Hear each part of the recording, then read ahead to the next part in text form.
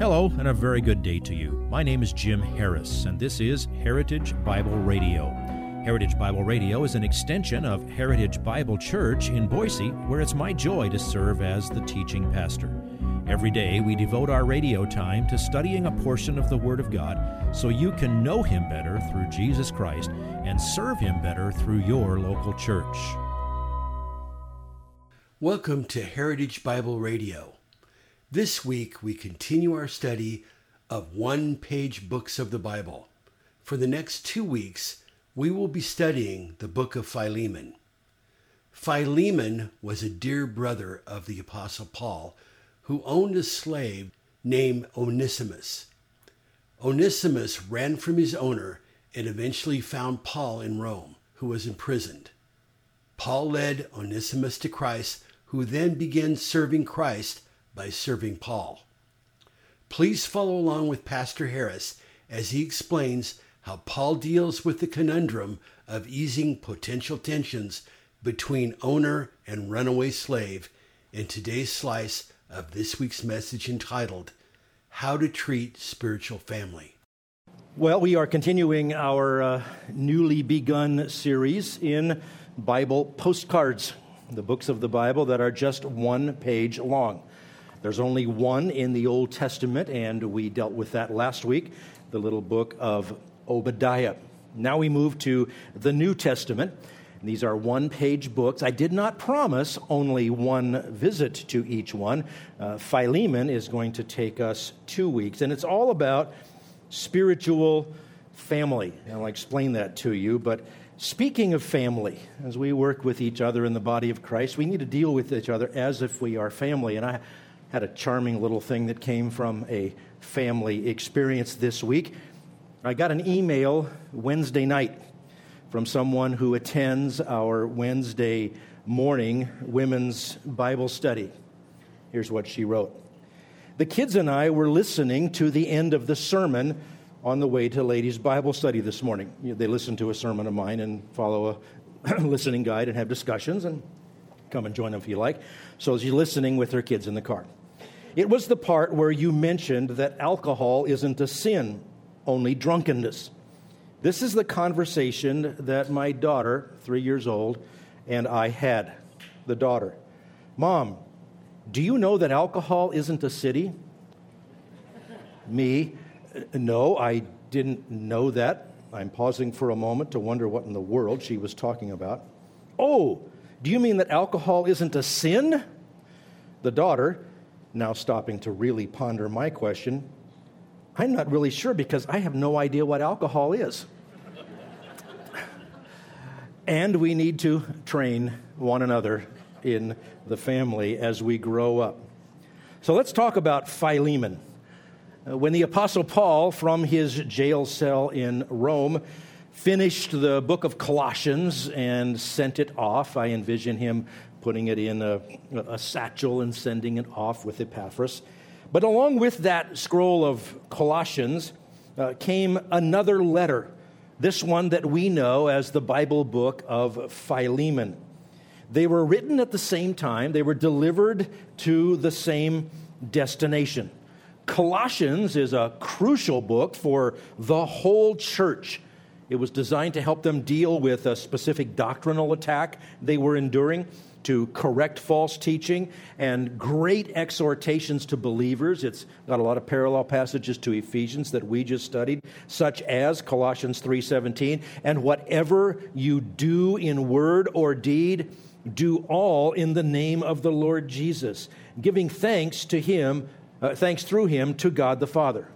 Well, Philemon is quite different, just as inspired. Colossians is doctrinal. Philemon is all personal.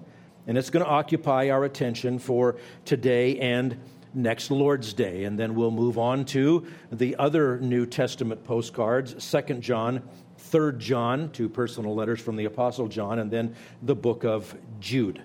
So today, Philemon. If you want to start turning to it, I'll give you a couple minutes before I specifically refer to it. And if you can't find it, I'll bet you can find Hebrews. Go one book forward from there and you will find Philemon.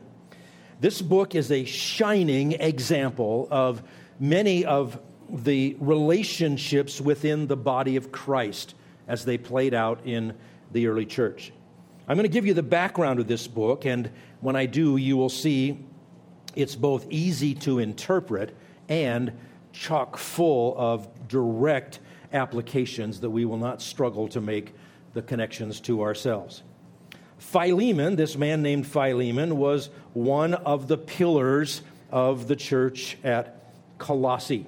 That's a city in Asia Minor in what we now know as Turkey.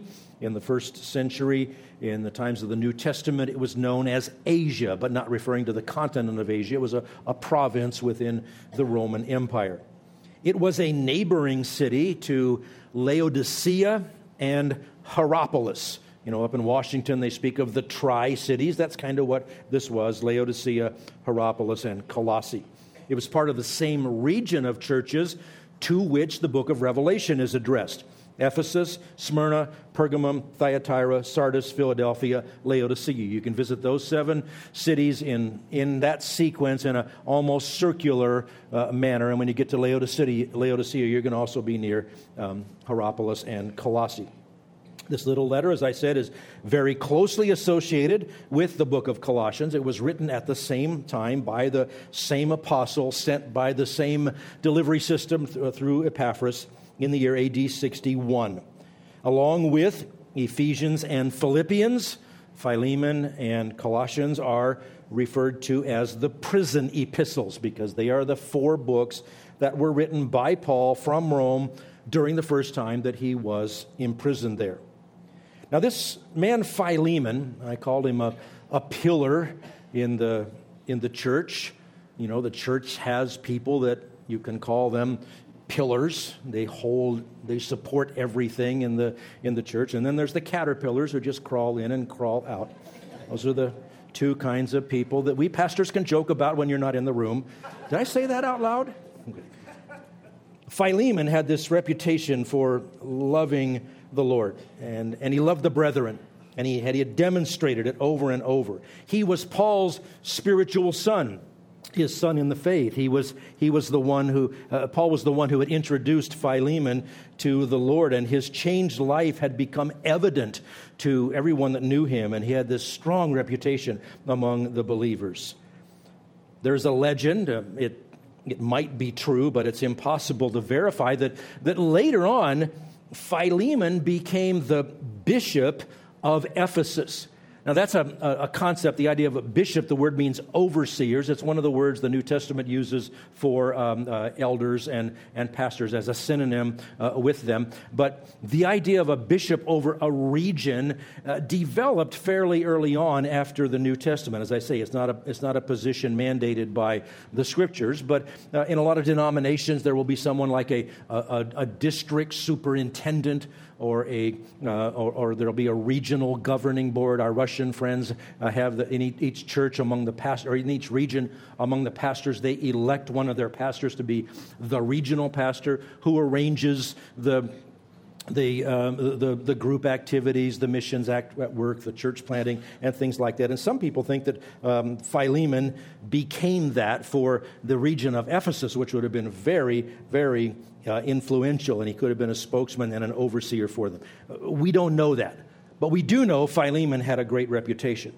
Philemon also had a slave named Onesimus. Now, don't gasp and think slave and think all of the worst of everything that you've ever heard about slavery. Part of the culture there, a very significant portion of people were enslaved, in that we would call them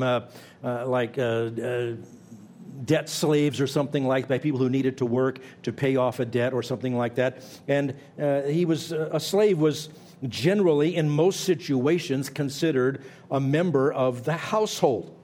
And Onesimus was considered part of the household of Philemon. But Onesimus ran away. He eventually journeyed all the way to Rome. Now, I didn't take out a map and look, but Rome to Colossae, I mean, you didn't just walk there one day. You had to go across most of the Mediterranean Sea or around the whole northern curve of the Mediterranean Sea to get there. He went a long way. And we don't know what happened, but We don't know how it happened, but he came in contact with the Apostle Paul. Now, one thing that might have happened, maybe Onesimus, the runaway slave, committed some crime. We know that Paul was kind of a minimum security prisoner. Maybe Onesimus met Paul when they were both prisoners. We don't know that. We know that as of the writing of this letter, Onesimus was not in jail and Paul was. It doesn't matter how they met. Humanly speaking, they met in the providence of God. And now Paul became the spiritual father not only of Philemon, but also of Onesimus. He introduced him to the same Lord. And as we're going to see in this book, Paul became very fond of Onesimus. He even makes a play on Onesimus's name. The word Onesimus means useful. And so the one whose name means useful had become useless to his owner and particularly useful and precious to Paul. But as much as he liked Onesimus and as much as Onesimus ministered to Paul, Paul deemed that it would be improper to just maintain the status quo and keep him in Rome for his own convenience. He decided, I need to send him back to his master. And so he sent him with this very carefully and politely worded letter to request that Philemon now accept Onesimus not merely as a slave, but now as a brother in Christ. And when we finish the book, you'll see how he wanted to resolve this conundrum. So this letter is a great lesson in tact and honesty. You might call it Christian diplomacy. It illustrates the delightful balance between sound doctrine and the love of the brethren. If you would like this message on compact disc, let me know and we'll send it to you. You'll receive the entire message, not just the portion on today's program. You can order by phone at 353-4036 or by writing to us at 7071 West Emerald, Boise, Idaho, 83704, or on the internet at hbc-boise.org. Heritage Bible Radio needs your prayers and your financial support. Once again, you can reach us online at hbc-boise.org or by telephone at 353-4036 or by writing to us at 7071 West Emerald, Boise, Idaho, 83704. And if you need a church home here in the Treasure Valley, I hope you'll visit us any Sunday at 7071 West Emerald. For Heritage Bible Radio, I'm Jim Harris. See you next time. Bye-bye.